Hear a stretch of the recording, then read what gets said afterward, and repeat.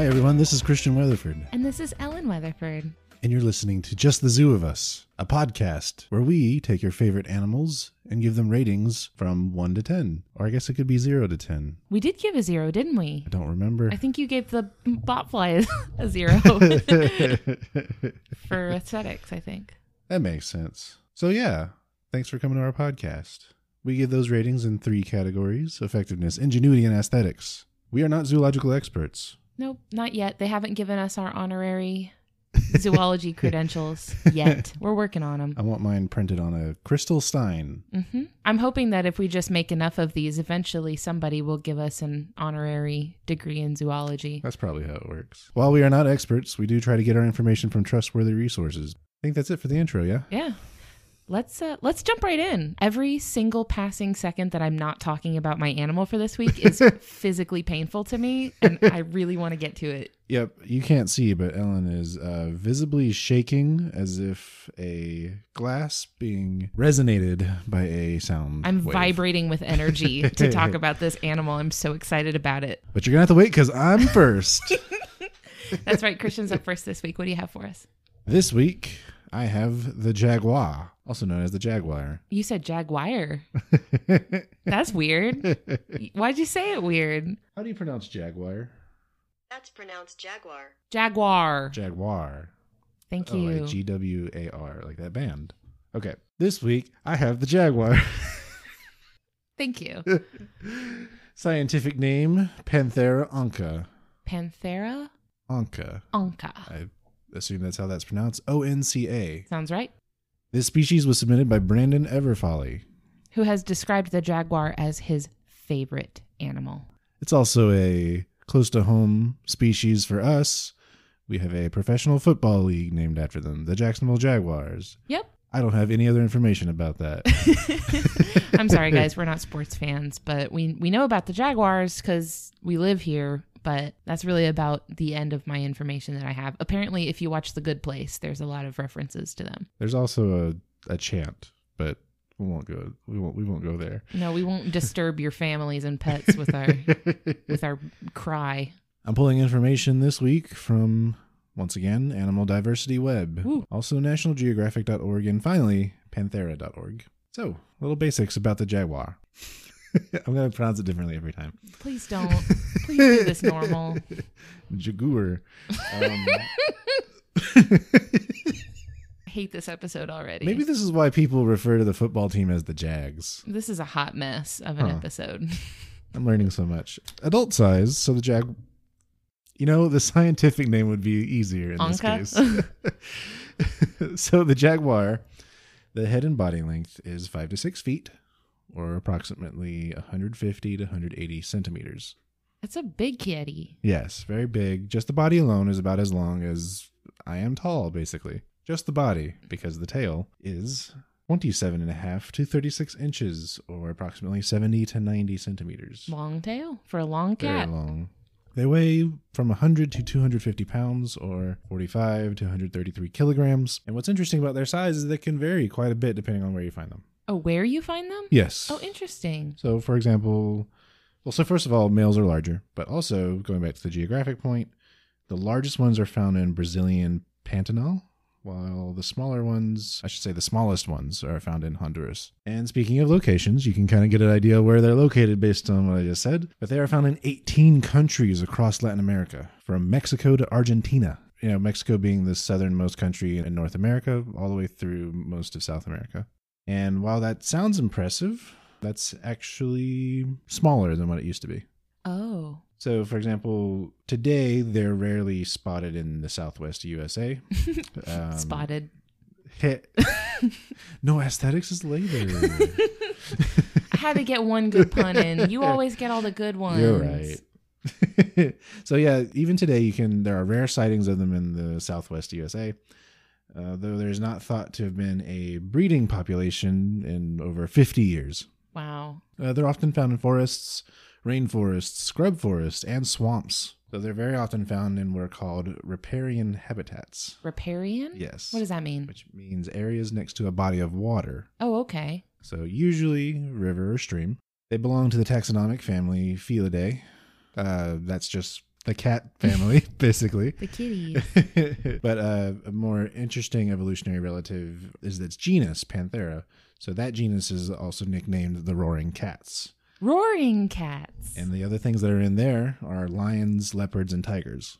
Okay, so these are the ones that roar as opposed to what? Mew? Meow.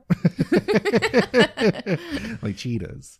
Oh, that's true. Oh, I love the sound cheetahs make. It's so cute. Yep. I think our own cat is actually doing this to us right now through the door. Hopefully our mics don't pick it up. Here's hoping. So I'm just going to jump right in. First category, effectiveness. How good do they do the things they do? These are physical adaptations. Yes. Like wings, claws. They have one of those things. Back-mounted water cannons. Turrets. Yeah. We've talked about an animal with turrets. I was referring to Blastoise, but... I was talking about a chameleon, but all right. Okay, so effectiveness. I'm giving the Jaguar a full 10 out of 10. Not surprising. Shouldn't be. Because they have strong jaws that are meant to kill with a single bite. And I will talk a little bit more about that in my ingenuity section. Ooh. But just know they have very good jaws meant for this purpose. Good chompers. Overall, they are built for power, not speed. Really? Yes. They're able to do short sprints if they need to, but that's not really where they excel. That makes sense because they live in pretty densely forested areas, right? Not a lot of really sprinting room. Right. Probably not a lot of area for them to necessarily run. Yep, exactly. Makes sense. They can drag very heavy prey. I'll come back to that in ingenuity, actually. Okay. They can climb trees, of course, with their big claws. Big, meaty claws. They are good swimmers, which is odd. A lot of the big cats actually go great lengths to avoid bodies of water. But with the Jaguar, it not only loves the water, but hunts in it. Hunts in the what? Hunts in the water. They're very good swimmers. Huh. Like Yes. it gets in the water and like waits for things It to will go after things in the water. What? Not just that, but it's an option for it. This is an amphibious cat. This is an all-terrain cat. It likes the water. Don't know. It eats lots of different prey. These include pecaries, tapirs, deer, caimans, turtles Caimans being like the crocodilian. of South America. Huh. Yep. Okay, get it. Turtles, snakes, porcupines. Oh, Yeah, I guess it just... forbidden snack. Prickly boy. Fish and large birds. And at the beginning of that list, I mentioned pecaries, which I didn't... I think it's a peccary. Peccary? I think- Peccaries? Yeah, I think So that's anyway, it. I didn't know what this was prior to reading this. It is a animal that looks a lot like pig. Okay. A lot like pig. Much like pig, yes. But it's actually not the same as the pigs that you and I are used to, which come from Europe. I won't go into any other detail about that because maybe that would be a future animal. You already got to talk about one pig. Oh, did I? You talked about the warthog. Yeah, you're right. So you did talk about one pig already. Well, maybe when we do a 30 to 50 feral hog segment, then we can come back to the peccaries.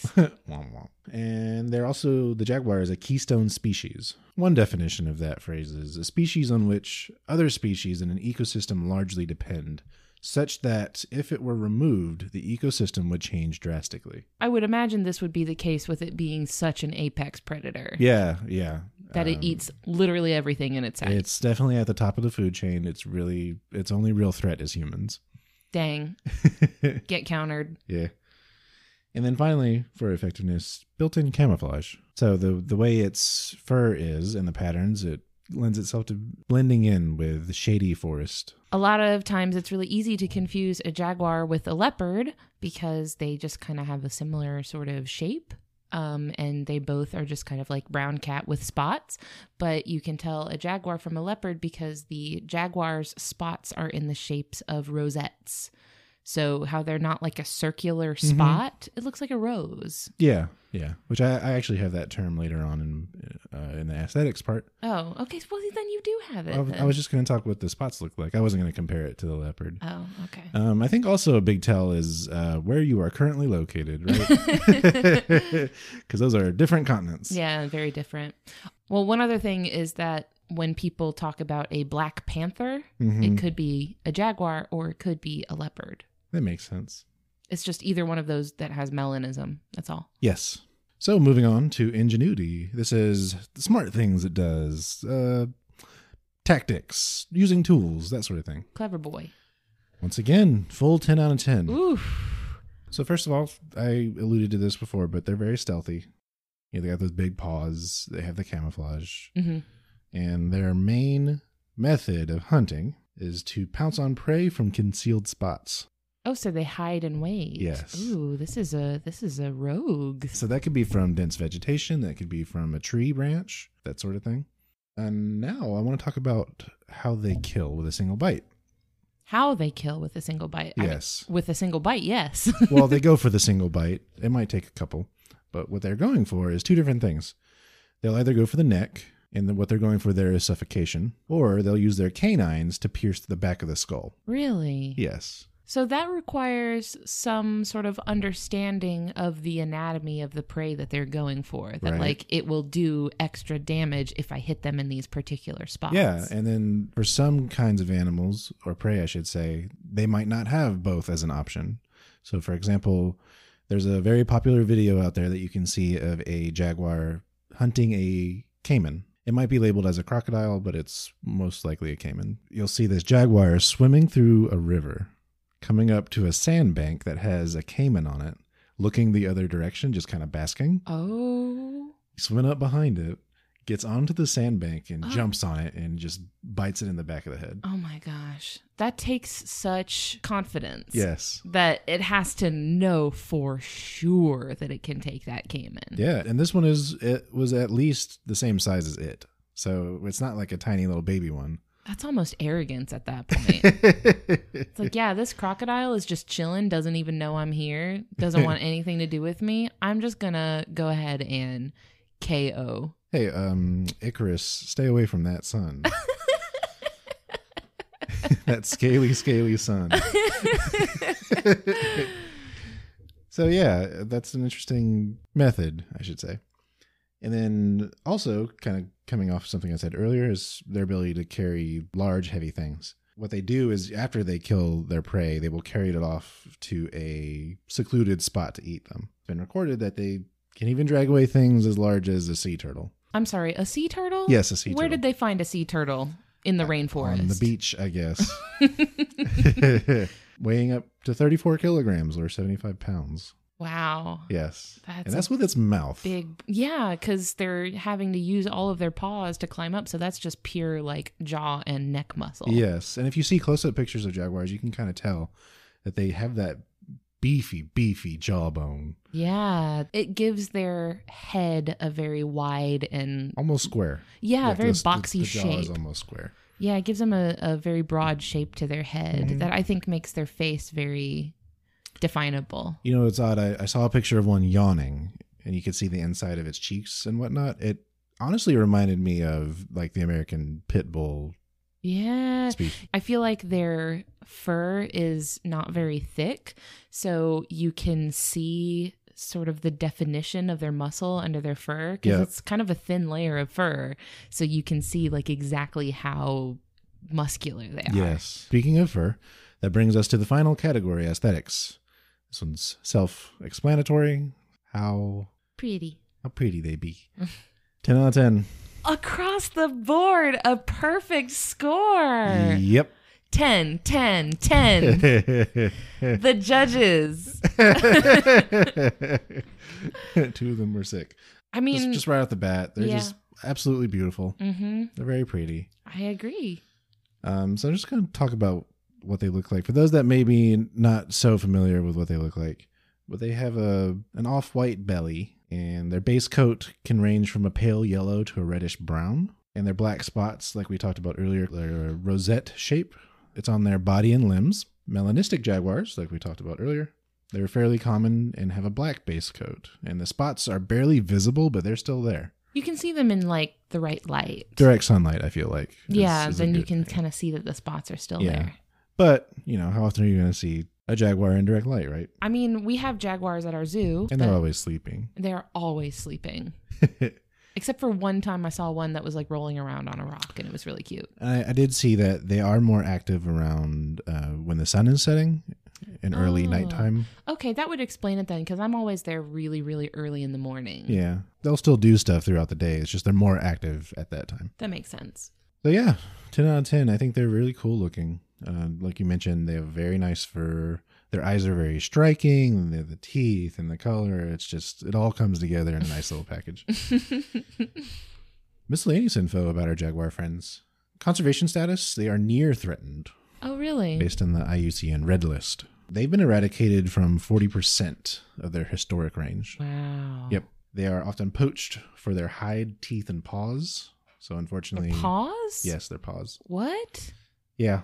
That's not something I've heard before, I don't think. I'm not sure what the use case is. Probably just taxidermy. A trophy of some sort, maybe? But yeah, so unfortunately, with how beautiful they are, their hides are in high demand in the illegal poaching market. They're also killed by farmers in an attempt to protect their livestock. Because unfortunately, it's kind of cyclical where, as they're losing habitat and prey, sometimes that's their only option is to resort to killing livestock. Doesn't work out great for the farmers, but you gotta do what you gotta do. Yeah. So the jaguar is the largest cat in the Americas and is the only representative of the genus Panthera. Like I said earlier, Panthera is the roaring cats. Mm-hmm. So, of course, lions, tigers, and leopards are elsewhere in the world. Makes you wonder how the jaguars got over here and all the other roaring cats stayed behind. Yeah. I did come across some more prehistoric studies on the species, but I didn't go too deep into it. Oh. Yeah. But it's out there for those that are curious. I also want to talk about their babies. Yes. Thank you. And this will be my final topic, but their babies are very, very cute. Don't have any other way to describe that, but here's some facts about them. Yes. Their offspring are called cubs, of course. Females will drive away the males after mating, and especially after the cubs are born. So after that point, it's just mama. They give birth to an average of 2 cubs, although it can be anywhere from 1 to 4. And their cubs are born with their eyes closed like many other cats. And they don't open until they're 2 weeks old. Just little blind kittens. So they're little helpless kittens at that point. Oh. Bless those little sweeties. They nurse for the first 5 to 6 months of their life. After that, they start hunting with their mom, but their mom is still largely supplying them with food early on. They're pretty much dependent on the mother until they're 2 years old. They're kind of by themselves usually, and they only meet up for reproduction. Yeah, they don't travel in packs or anything like that. Yeah. In our local Jacksonville Zoo, they have now 2 jaguars, right? They got 2 new jaguars. Last week I went to the zoo and I actually kind of went to go see the jaguars, but I saw one of them and she was just sleeping on a rock, as she tends to do. Every time. Yep. That's all they're ever doing is just sleeping on rocks. Yeah. I have gotten some really cute pictures of the ones at the zoo where one was he was on the rock, but he was rolling around. Ooh. Yeah, doing that kitty cat thing where he was rubbing his head on a rock, and it was really cute. But other than that, they're usually just sleeping. I love it. They're really hard to find. Oh, like in the exhibit. Yes, they're very Yeah. hard to find. You can see that natural camouflage at work. Yep, for sure. They're kind of a big point of pride, I think, for our zoo because the Jaguars are kind of our local sports team mascot. Yep. So people really have a lot of connection to the Jaguar around here, which is weird because they don't live here. They used to long time ago. Yeah, but way before Sure. Jacksonville was a thing. Yeah. So yeah, it's just kind of weird because it's this is not an animal that has anything to do with our city, but it's our sports team mascot, so everybody loves it. Yeah. So in the areas that they're found, they have a huge cultural significance, especially with the indigenous peoples of Central and South America. You can see that in prehistoric paintings and depictions even. Lots of Aztec and Mayan art Yes. that depicts jaguars, and they're usually of holy, they're deities. Mm-hmm. But I can very see cool. why. I mean, they're pretty impressive. Yeah, because I would imagine that way back during the time when these civilizations were kind of in their prime, the jaguar was probably the primary threat. Mm-hmm. I feel if you don't have a firearm, you kind of don't stand a chance against a Yeah. jaguar. Probably. So yeah, that's the Jaguar. Excellent. Thank you so much. I really enjoyed that. That was really cool. No problem. That is our first ever perfect score. Complete total sweep. Really? I guess it had to happen eventually. I think it was well earned. I hope it's the first of many. We'll see. 10, Well. 10, 10. Well, now we have the rubric to which... The jaguar is now the gold standard by which every other animal will be measured. Exactly. Very good. Thank you, my love. Anytime. So before we move on to our next animal, I just want to let you guys know real quick that we have a Patreon out there floating around, patreon.com/justthezooofus. That's what we are using to kind of gather some support that will help us grow the show. So we're really, really excited about that. You can get access to some really cool extras. So a feed of the show without ads, which is probably becoming increasingly desirable as we have picked up some new sponsors. So our ad segment might be growing a tad. So if you want to skip all of those, you can do so for as little as $1 per month on our Patreon. We also have other cool things like a patron Discord server, and I'm going to start sending out photo prints to our patrons once a month, which is going to be a lot of fun. So check us out at patreon.com/justthezooofus. For this week's episode, I want to thank our patrons, Brianna Feinberg and Christina Sanders. Thank you so much for supporting us. Yeah, thank you. All right, hon, the time has come. Thank you. Thank God. I'm so excited. What is your animal for this week? This week, I am so delighted to be bringing you Ellen Weatherford Presents The Bearded Vulture. The burb. The big one. Okay. The Bearded Vulture, also known as the Lammergeier. Whoa. That's their German name, the Lammergeier. Interesting. Yeah, and that translates to lamb vulture. Or like lamb taker. Yeah. That's a misnomer. They don't do that. The scientific name of the bearded vulture is Gepetus barbatus. I like it. Yes. This species was requested by Jennifer Perez. Thank you, Jennifer. Thanks, Jennifer. Yeah, and I'm really glad that you did because I've been really wanting to talk about this animal. This is so good. I'm getting this information from the World Wildlife Fund for Nature, Animal Diversity Web, and the National Audubon Society. If you've never met the bearded vulture, this bird has a length of 1 to 1.25 meters, or 3 to 4 feet. That is the length of the body. Oh, no.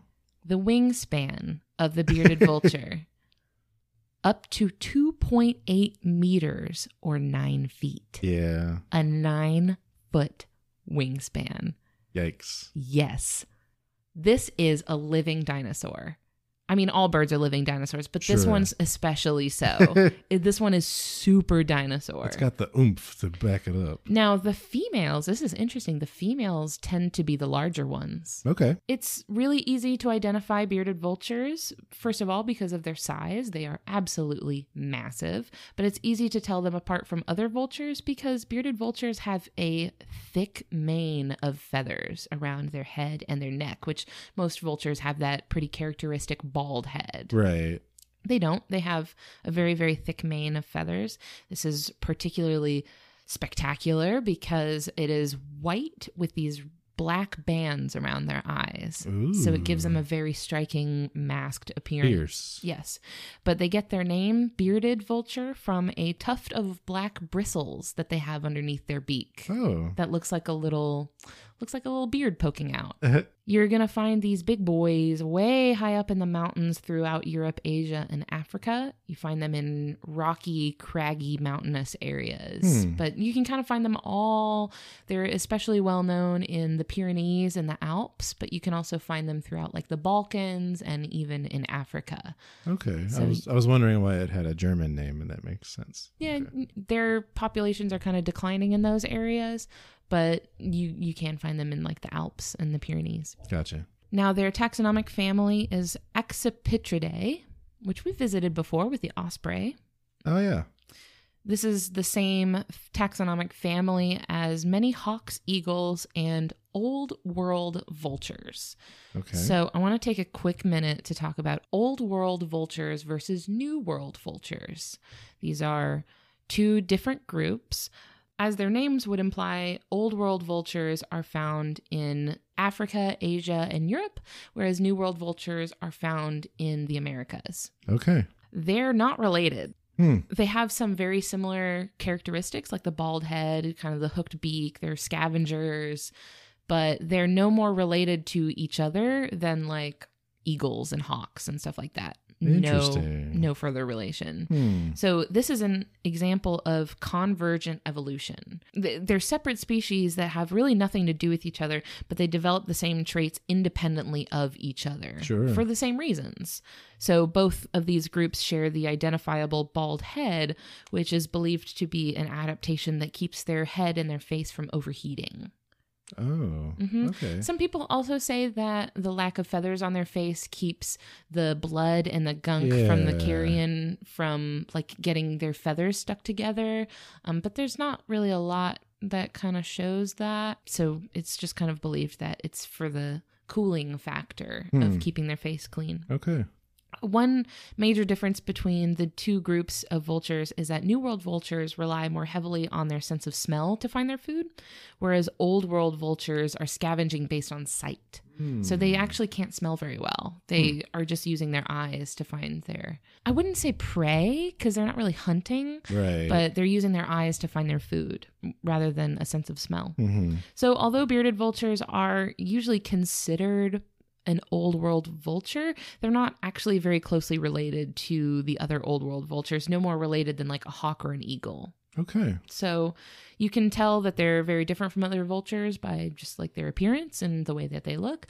Them and Egyptian vultures form this sort of subfamily of the Accipitridae family. So they're kind of their own thing a little bit. So that's your background on the bearded vulture. I'm already very excited. He's great. So I'm going to move into my ratings for the bearded vulture. First up, we've got effectiveness.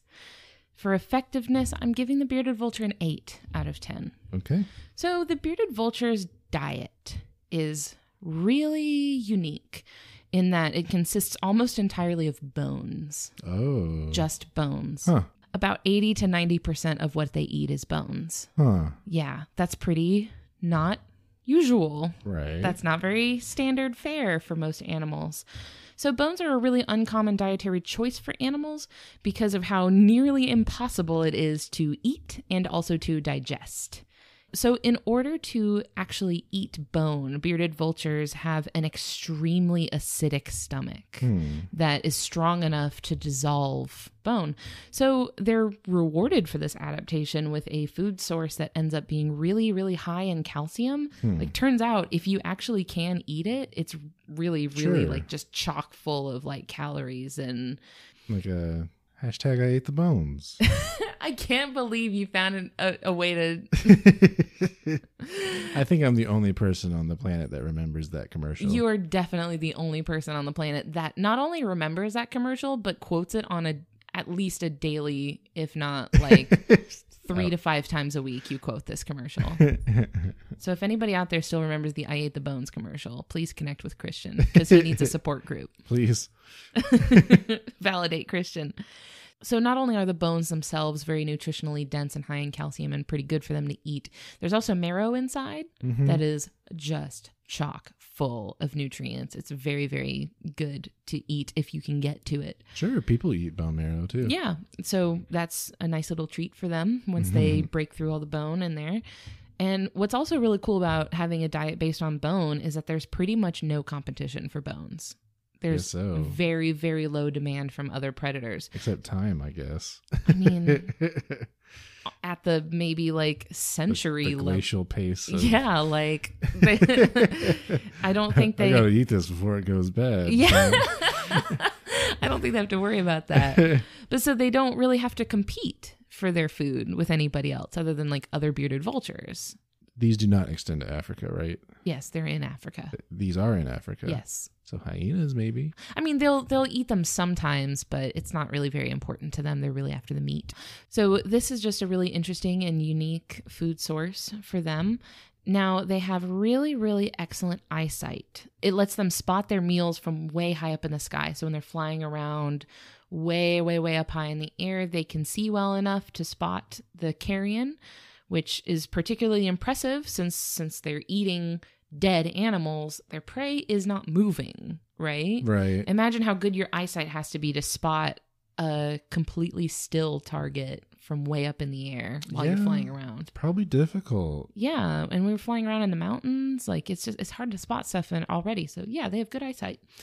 I did deduct a couple of points for the fact that they do eat bones, but their beak and claws aren't actually strong enough to break the bones. Oh. Yeah. When I saw that they eat bones, I thought, oh, they must be strong enough to break through, like a hyena, right? The hyena has those powerful jaw muscles that lets it just snap right through, but the bearded vulture actually cannot break the bones. Okay. However, it has a plan. Okay. Which brings me to ingenuity. I give the bearded vulture a 10 out of 10 for ingenuity. Even though by itself it is not strong enough to break through the bone, if a bone is too tough for the vulture to break on its own, it grabs the bone in its talons, carries it up high into the air, finds a jagged, rocky, like a crag or something like that, and drops the bone from the air, letting it fall down all the way down to the ground and shatter the bone into pieces. Huh.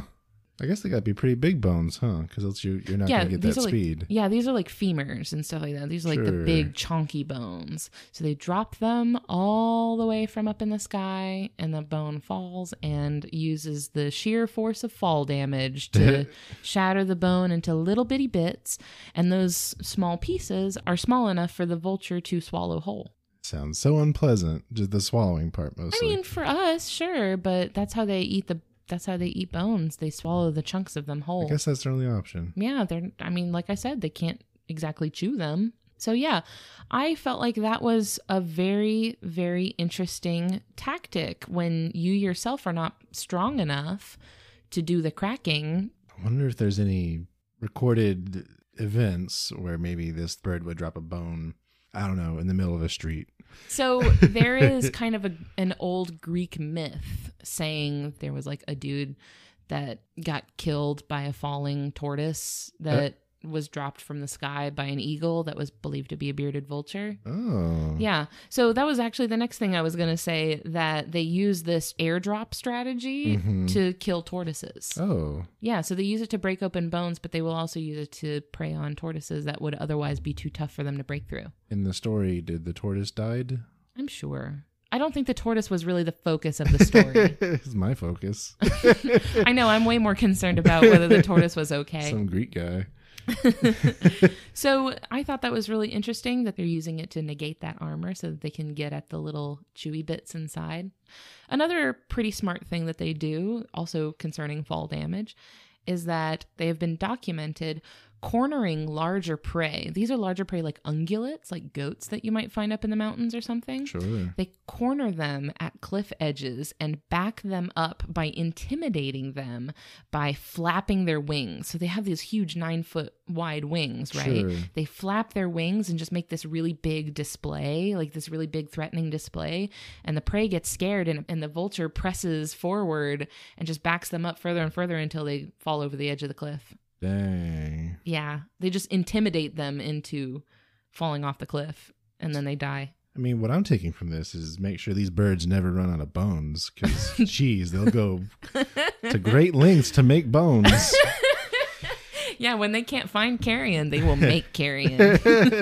So what is pretty cool is that when a bearded vulture spots carrion, when they find like a dead animal that's already died, and it's sitting there, they will actually not go straight in for it. So they'll kind of chill nearby and keep an eye on it, and they'll wait for other vultures to come in and pick the meat off. So other vultures are there for the meat, so they'll wait for other scavengers to move in, basically clean the carcass off, and then once those scavengers move on to find other carcasses, then the bearded vulture comes in and finishes the job. How bizarre is that for the other vultures, do you think?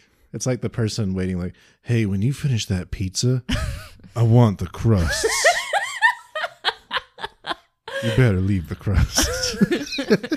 And you're like, are you sure there's like... It's not even cheese stuffed, bro. Yeah, like, are you sure you... And they're like, give me that crust.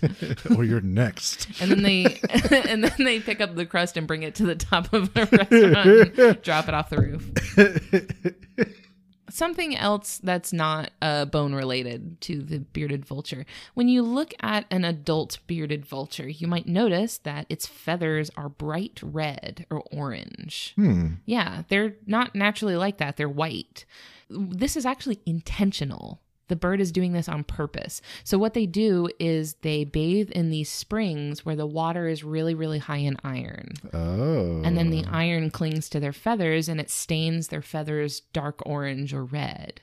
That's pretty cool. It's really cool.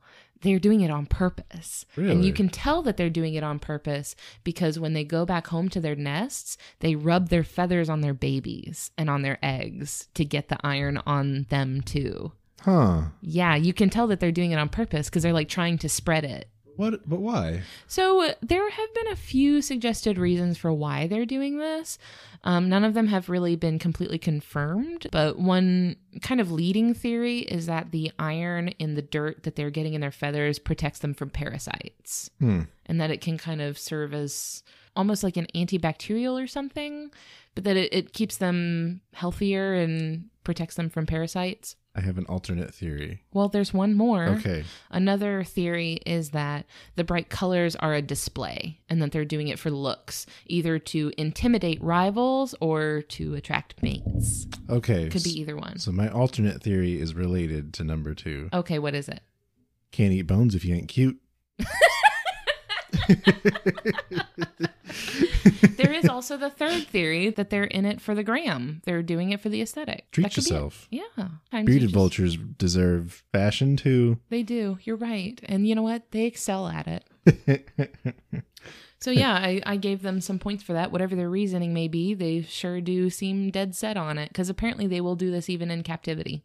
Oh. So this is a behavior that they don't necessarily have to learn from their parents. This is something that they will do even if they will do it in captivity if they're left undisturbed. So they won't do it if you're watching them. Oh. Yeah.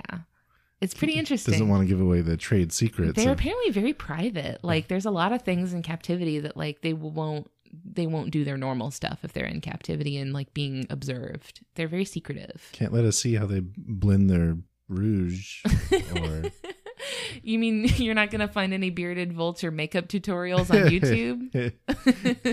Check out this eyeliner with the wings. I can't believe you've done this. I don't wear makeup, but I find makeup tutorial videos so soothing to watch. I love watching them. I love watching people do makeup, even though I don't wear makeup myself. So I would love to see a bearded vulture makeup tutorial. I would love that. I've unfortunately expended all of my knowledge and vocabulary about makeup. I know you're at your limit. I'm sorry to have done this to you. Contour. You got that one? That You know sounds that like a bird. That's a condor. Oh. Condor contours. That's going to be my new YouTube channel. It's going to be all about vultures and their beauty regimen. Very good. So, bearded vultures are normally solitary unless they are part of a breeding pair. So during their mating season, they will mate and form these duos. So when they're breeding, a male and a female, or on rare occasions, 2 males and a female, Okay. will share their territory and kind of work together to protect their nest and feed their offspring. So there have been actually some recorded cases of triads with 2 males. Huh. They don't particularly enjoy it. They still fight a lot. Oh. But they still fight a lot, but they will at least Not enough to like, they won't kill each other. or to go and do their own thing. Yeah, not enough to leave, I guess.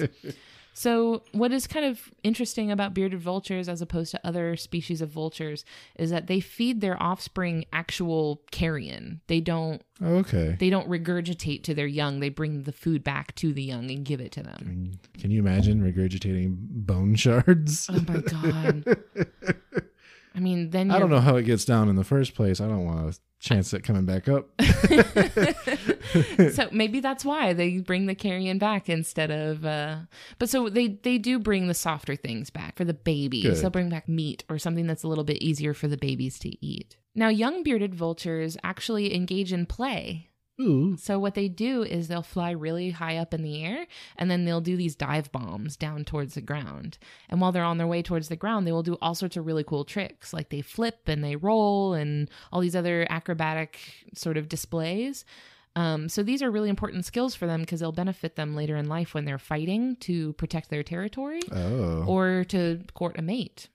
actually bearded vultures that are courting each other will do these insanely technical like sky dances where they fly all around each other and do all these crazy tricks where they tumble in the air and they'll like grapple with each other, and they'll actually fly towards each other and like fall to the ground and like grapple as they're falling. Well, yeah, that's how we met. Remember, we each had a Blue Angel fighter jet, and then we did these 6 stunts in the sky. We did. Not a lot of people know this, but we're actually mech anime characters. Nani?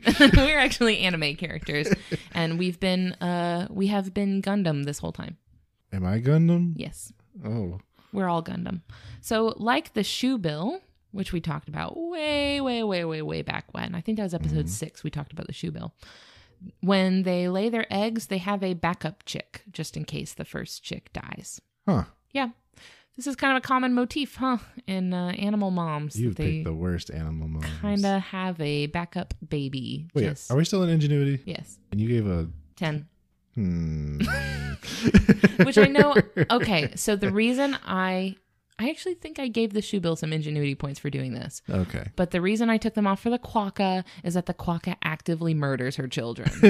No, it doesn't. Well, she won't hesitate to. Stabs it and throws the corpse at the thing. Well, she yeets them onto the ground and leaves them to die. So she's a little bit meaner. This is more the sort of thing where they will have 2 babies, and then the one that's older and stronger they will prefer, and then a lot of times with the younger one they just won't feed it. Like they won't even bother with it. No, I get it. It's like Pokemon. Catch 2 Pidgeys, get rid of the weaker one. Yeah, it's their IV farming. Yep. They're trying to catch the one with better IVs. But so the chick that hatches later than the other one usually dies pretty quickly and then is fed to the other chick. I mean, it seems to be working out for them nicely. Not for the second chick. That's okay, I guess. Yeah, so that's my 10 out of 10 for their ingenuity. I think their behavior is just fascinating. They're a really, really interesting animal. And that brings us to our final category for the bearded vulture, aesthetics. I also gave it a 10 out of 10 for aesthetics. This is such a beautiful bird. In my notes for this section, I have 1 word and 1 word only. 1 bullet, 1 word. Wow. It's such beauty. It's just wow. This is a really gorgeous bird. And especially when you get that fiery red in there. Gosh. And it's like they're intentionally making themselves prettier. It's so cool. So yeah, this is just a really beautiful bird.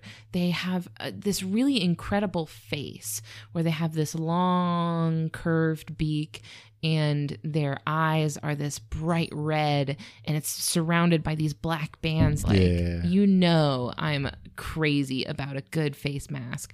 Any sort of animal with like a built-in bandit sort of look to it. Oh my gosh, I love it. And then they just have that really magnificent mane. It's very fluffy and their feathers are very thick and billowy and it's just very majestic. Everything about it is perfect and I love it. So 10 out of 10 for aesthetics. I love this bird. All right. If you've never seen one and you have no idea what I'm talking about, Google bearded vulture right now and you're welcome.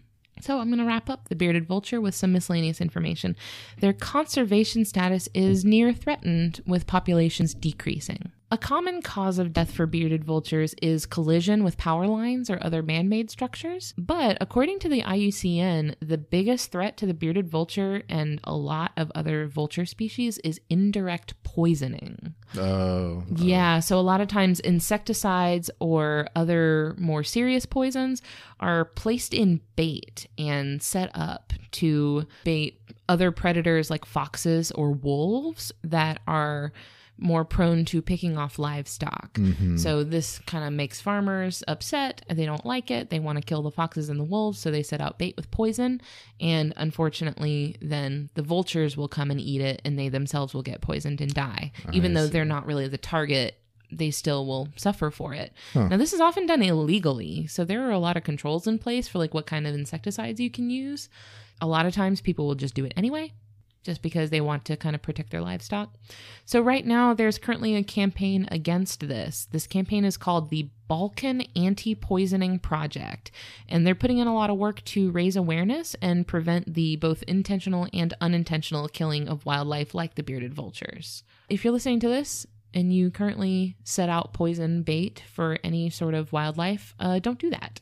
Actually, people in our area sometimes will do this. They will set out poison traps for feral cats or, I don't know, raccoons or coyotes or something. Yeah. I have definitely heard of people in Jacksonville setting out poison traps for different animals for whatever reason, but then that ends up then affecting cats or dogs or possums or other sort of animals that aren't necessarily hurting anybody. Stop doing that. Don't set out poison traps for anybody for any reason. Just don't do it. And that's all I've got. All right. That's the end of that for me. Well, thank you, babe. This is a very good bird. You're welcome. Yeah, I was telling you earlier this week that I think the bearded vulture is my new favorite animal. Okay. It's just the best one. Number one, best animal. Glam bird. Now that we're done with our animals, we like to do this segment at the end where we read some responses that we've gotten from our audience. Our audience members are pretty great, and we love you all, and you are delightful, and many of you are zoological and ecological professionals and have a lot of really interesting things to contribute. So we like to give you guys an opportunity to weigh in at the end here. So I have 2 responses that I want to read. The Jungle Gym Queen on Twitter, who can be found at Jungle Gym Queen, pointed out in response to our manta ray segment in episode 18 that giant manta rays have actually been documented passing the mirror self-recognition test. This is a test that indicates self-awareness and therefore implied to be high levels of cognitive function. So I kind of dug into this a little bit to see, how this was done. So this test was performed in a study by Dr. Scylla Ari and Dr. Dominic D'Agostino. This was in 2016, and what they did was they exposed these 2 captive giant manta rays to a mirror and observed their responses. The manta rays responded to their image in the mirror not with social displays, so they have certain behaviors that they will exhibit when they see another manta ray. Sure. They didn't do that, though, as you would expect them to behave towards another manta ray, but instead they showed these frequent, unusual, and repetitive movements in front of the mirror. So things like circling or doing something over and over again that they were doing in front of the mirror that they don't normally do. This suggests that they did understand the reflection to be not another manta ray, but themselves. Oh. Yeah. So what do you think, babe? Do you think that factors in? Do you want to retroactively update their ingenuity score? I don't remember what I gave it for an I ingenuity. think you gave them a 7. Let's bump it up by 1 then. Okay. +1 to ingenuity. Yes. Great. So yeah, thank you. Jungle Gym Queen. Yes, thank you. Who I believe also runs a Facebook page under the name The Nagging Naturalist. So go, Nice. Yeah, go check all that content out. It's very good. Love alliteration. Yes, I know you do. And the other thing I wanted to include was that George Diaz on Twitter said, I'm assuming this is in response to our giant panda segment, which we did in episode 3. He says, I'm surprised you didn't mention that there are only 2 pandas that are not owned by China, but in fact owned by Mexico. They reside in a zoo in Mexico City, and their names are Xuan Xuan and Xin Xin. They're a gift from China back in 1975, 2nd generation, first to be born in Mexico. Interesting. Yeah, so I also did a little bit of digging into that as well. Back before the 80s, China would often give pandas to other countries as diplomatic gifts, tokens of affection from China to other countries. So actually the US received some, Canada received some, a lot of different countries in the world received these gifts of pandas, and Mexico got some too. And currently Mexico is the only country that still owns like the descendants of those pandas that they received from China. Oh, okay. Yeah. That's just some additional information that interesting. That there are two pandas in the world that belong to Mexico. Well, cool. Well, hopefully they keep the line going. Yeah. So thank you, George, for pointing that out to us. Thank you. So yeah, that's what we've got this week. Thank you so much for joining us. This was a lot of fun, and we're really, really grateful for everybody that has been listening and everybody who's been rating and reviewing. That means a lot to us. We get some really nice reviews, and it always makes us really happy. So thank you for doing that. And thank you for your word of mouth to your friends, telling them about us. Yeah, that's really great. We're always really excited to have new people join us. It's really fun. So you can connect with us on Facebook, Twitter, or Instagram. Just search the the title of the show. That'll bring you to us. Please, please, please come hang out with us in our Facebook group because it's poppin'. The title of the Facebook group is Just the Zoo of Us Official Friend Squad, and it is a lot of fun. We have had really fun things, like we had a poll going on last night about whether you prefer the ranger or the druid when wanting to incorporate animals into your D&D party. So we've been, which that was also on Twitter too. Yeah, I saw. Yeah, so we've just been having a lot of fun out there. Come hang out with us in Facebook or on Twitter or wherever you most enjoy participating in social media. If you have an animal species that you'd like to hear us review, you could submit those to me at my email address, ellen@justthezooofus.com. And last note, I would like to thank Louis Zong for the use of his song Adventuring off of his album B-Sides. Yes, thank you so much. We love it. Thank you so much for letting us have that. It really sets a nice tone for our show, and we really love it. Yes. All right, that's all I got. You want to go get some pizza? I would love to get some pizza. Let's go get some pizza. Bye. Bye, everyone.